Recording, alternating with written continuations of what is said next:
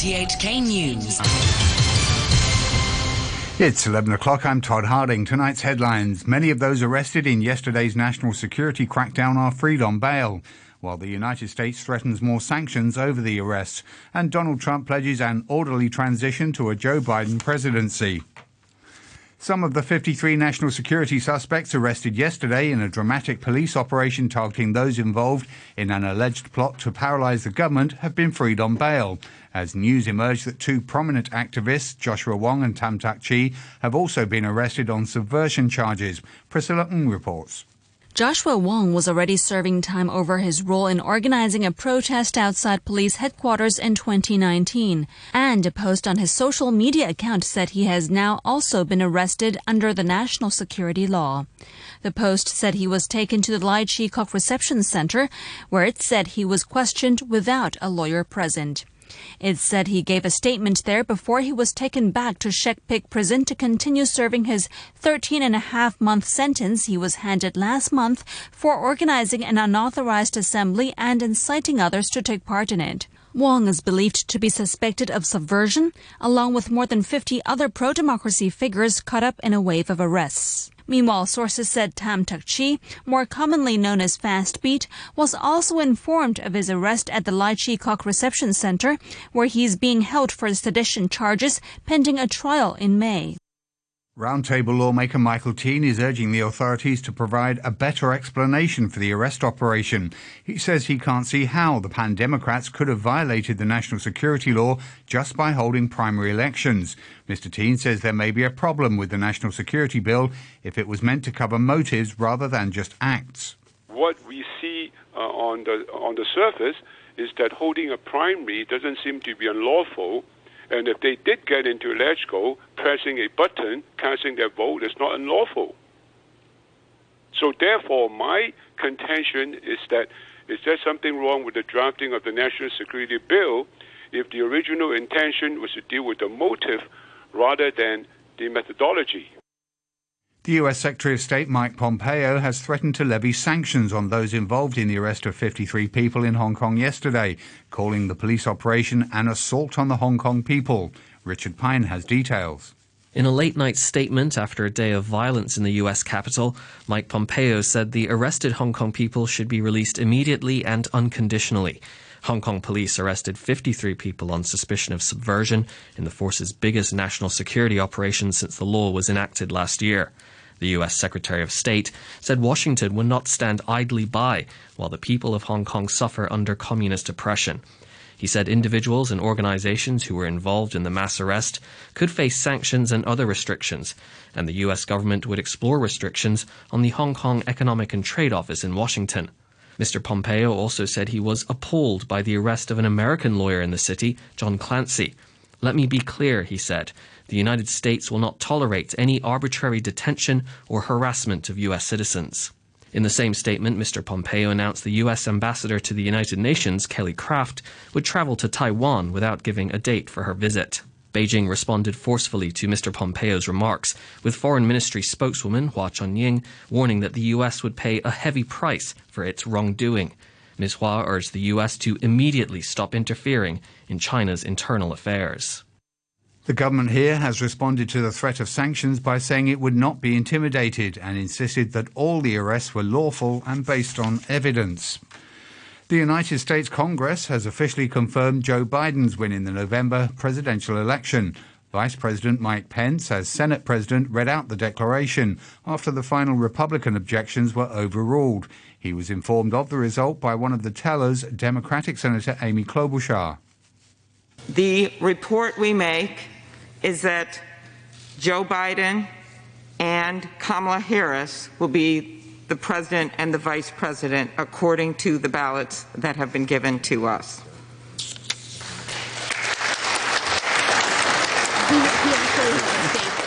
Hours earlier, there had been clashes on Capitol Hill, leaving 4 people dead after the complex was overrun by a mob incited by President Trump's unproven claims about a rigged election. Mr. Trump has since promised an orderly transition when Mr. Biden takes office on January the 20th. You're listening to RTHK. The time is coming up to 5 minutes past 11. The mainland's internet has erupted in glee at America's troubled democracy, with Beijing criticizing the sharp contrast between Washington's response to the chaos and the anti-government protests here in 2019. Priscilla Ng has details. State media tabloid Global Times tweeted side-by-side photo comparisons of Hong Kong protesters occupying the LegCo complex with the riots in Washington. In a tweet, the tabloid said Nancy Pelosi once referred to the Hong Kong riots as a beautiful sight to behold. It remains yet to be seen whether she will say the same about the recent developments in Capitol Hill. China's Communist Youth League also described the unrest as a beautiful sight on Weibo. The Foreign Ministry echoed those sentiments, saying the reaction of some people in the U.S., including that of some media outlets, is completely different. At a press briefing, Ministry spokeswoman Hua Chunying said that the sharp contrast in reactions makes one ponder and deserves serious and profound reflection. Some Hong Kong lawmakers also put up social media posts. The DAB's An Chiang said American lawmakers can finally see what it's like to have their Congress occupied. Junius Ho, meanwhile, said the Americans have gotten a taste of their own medicine. In his Facebook post, the lawmaker noted that what happened in Washington was worse than the storming of LegCo here because there were fatalities. The comparisons also sparked an online debate in Hong Kong, with some pointing out the stark differences in the causes and motivations of the two legislative stormings. Former student activist Joey Siu said in a tweet, "Let me be clear, there is no way for anyone to justify what is happening in the States today with what happened in Hong Kong." Yes, both went inside the legislative chamber, but one with determination to sacrifice for defending democracy and one trying to damage it. The national security case involving teenage activist Tony Chung is heading to the district court. Timmy Song has more. During a brief hearing at the West Kowloon Court, the prosecution rearranged the order of the charges facing the 19-year-old and amended some of the details. Charge number 1 has been changed to conspiracy to publish seditious material, followed by 1 count of secession and 2 counts of money laundering. On the seditious material charge, he is now accused of committing the acts between April 29th and October 27th last year. Previously, the alleged offences were set to take place from November 30th, 2018 to June 9th last year. The defendant is also accused of organising, planning, committing or participating in acts with other people with a view to commit secession between July 1st and October 27th last year. No bail application was made and he was remanded in custody. The case is now being transferred to a higher court at the request of prosecutors. The next hearing is slated for the 28th of this month at the district court, during which he is expected to enter a plea. The teenager is the second person charged under the national security law. Former Democratic Party chairman Wu Chi-wai has appeared in court accused of violating his bail conditions in relation to a BNO passport he allegedly holds. Mr. Wu and 7 other pro-democracy activists were granted bail last month after they were charged with inciting people to join unauthorized protests on July the 1st last year. They were ordered not to leave Hong Kong and to surrender all their travel documents. But Mr. Wu has now been accused of keeping a valid BNO passport at home, despite the court order. A hearing at West Kowloon Court was adjourned to tomorrow, and he was remanded in custody for the night. The former lawmaker is also one of those arrested in yesterday's national security crackdown. RTHK has dismissed reports that its head, Leung Ka-wing, had banned staff from interviewing any of the 50-plus people arrested yesterday on subversion allegations. Mr. Leung met with union representatives in the evening and assured them that he had only given a gentle reminder to adopt a prudent approach and follow established editorial guidelines. In a statement, the broadcaster noted that it's generally considered inappropriate to publish or set up interviews with arrestees following prosecution. The jury probing the death of university student Chow Si-lok during the anti-government protests in 2019 has been told by the coroner to make a judgment based on the evidence presented in court, not their personal views. Violet Wong reports. Coroner David Ko has started to give instructions to the 5-member jury. He said police and protesters have different opinions about the case, but the jurors should not decide if anyone was in the right or wrong simply out of their own beliefs. Mr. Ko added there was no evidence showing the University of Science and Technology student had taken part in a protest near the Cheung Kwan O car park, where he was later found seriously injured following an apparent fall. He said police could not find a helmet or other protest-related gear in Mr. Chow's bag, and the juror should not speculate on his reason for being in the car park. Mr. Ko believes a shadow captured by a security camera indeed showed Mr. Chow falling, saying the time of the footage matched the other evidence. He also said it's up to the jurors to accept or reject which of the 48 witness testimonies and 142 pieces of evidence that were submitted to the court. Health officials say officers from the discipline services will be trained up to track down people who've come into contact with COVID patients. Dr. Chuang Shuk-kwan from the Centre for Health Protection says 100 officers from the police force, as well as immigration and customs departments, will help track down close contacts at their homes if they can't be reached over the phone. Around 100 officers from the disciplinary force will come to work in the Kaita Community Center to help with the contact tracing work of the confirmed case. We will give them briefing, and then we will provide on-the-job training, because the training may involve actual working under supervision. Hong Kong reported 33 new coronavirus infections today, 29 of which are locally acquired. 5 newly confirmed patients contracted the virus via unknown sources. The provincial capital of Hebei province, which surrounds Beijing, is in de facto lockdown, according to state media, and local officials have been reprimanded for a COVID-19 outbreak there. Vicky Wong has more. The National Health Commission have reported 120 new coronavirus cases in northern Hebei province. 69 of them are asymptomatic cases. The outbreak has prompted mass testing, school closures and the suspension of travel links in and out of the province. The state-backed tabloid, The Global Times, says the provincial capital Shijiazhuang is in de facto lockdown, with the majority of flights in and out of the city cancelled, trains suspended, major highways closed and intercity bus travel halted. The local disciplinary commission said 3 officials from Shijiazhuang's Gaocheng district had been reprimanded for their handling of the outbreak. It claimed the officials had allowed a woman who tested positive for COVID-19 to leave the area. Gaocheng district, the epicenter of the outbreak, has been declared high risk and sealed off. Local authorities say tens of thousands of residents have been tested for the virus.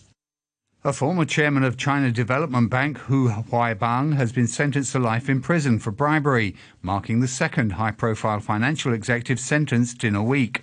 The Chengde Intermediate People's Court of Hebei Province said in a statement that Hu, who was arrested last February, was convicted of receiving bribes totaling more than 85 million yuan, spanning a decade.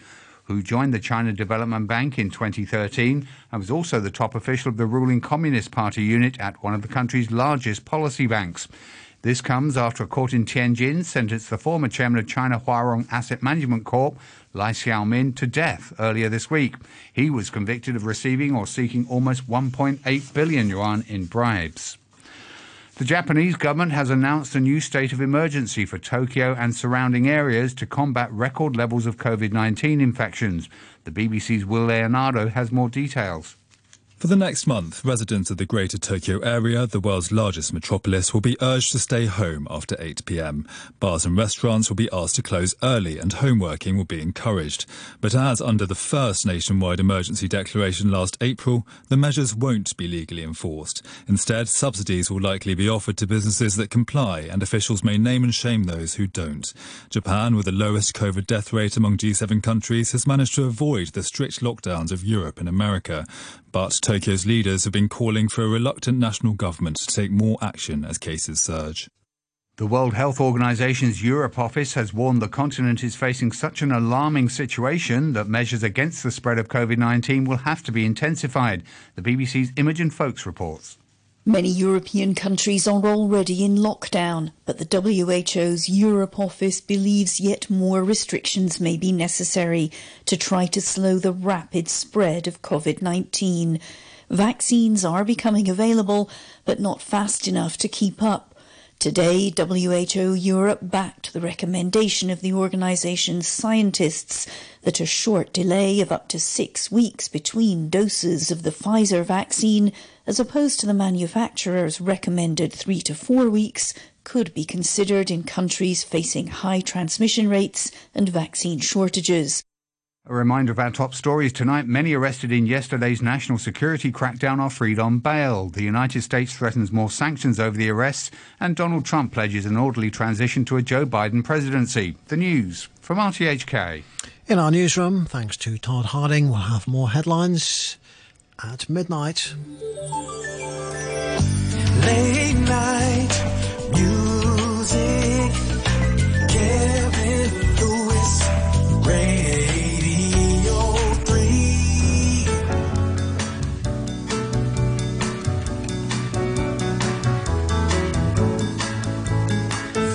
Here's Aretha Franklin. The moment I wake up, before I put on my makeup, I say a little prayer for you. And while combing my hair now, and wondering what dress to wear now, I say a little prayer for you. Forever, you stay in my heart, and I will love you forever, ever, no matter how I love it. Together, it's how it must be to live without you. Would only be heartbreak for me. I run for the bus stand, but while riding I think of us dear. I say a little prayer for you. And at work I just take time, and all through my coffee break time, I say a little prayer for you. Forever, ever, stay in my heart, and I will love you forever, ever, no matter how I love you.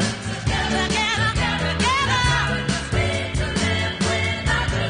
Would only be heartbreak for me. Nobody but me.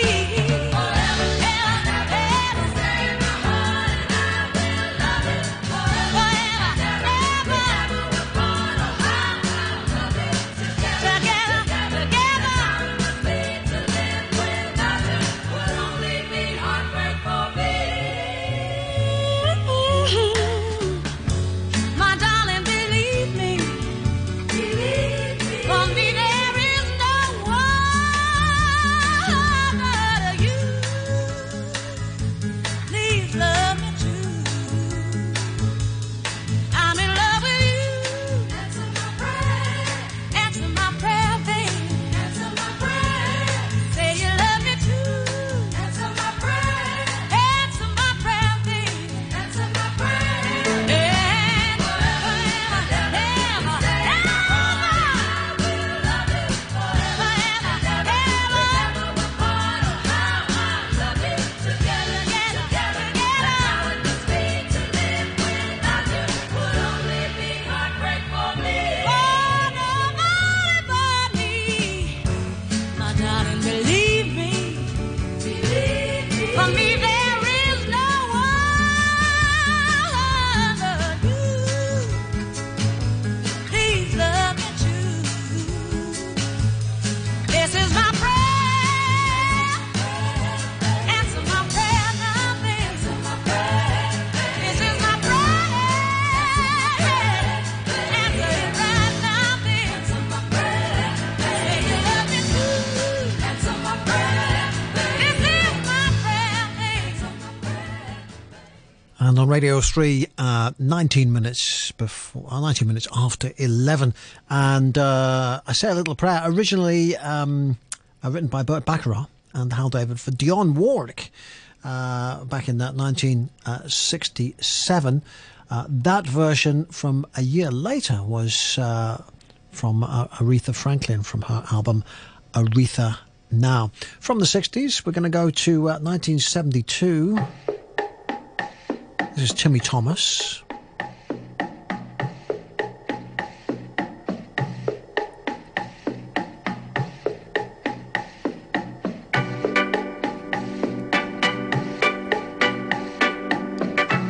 Recorded in mono, I always wonder about that.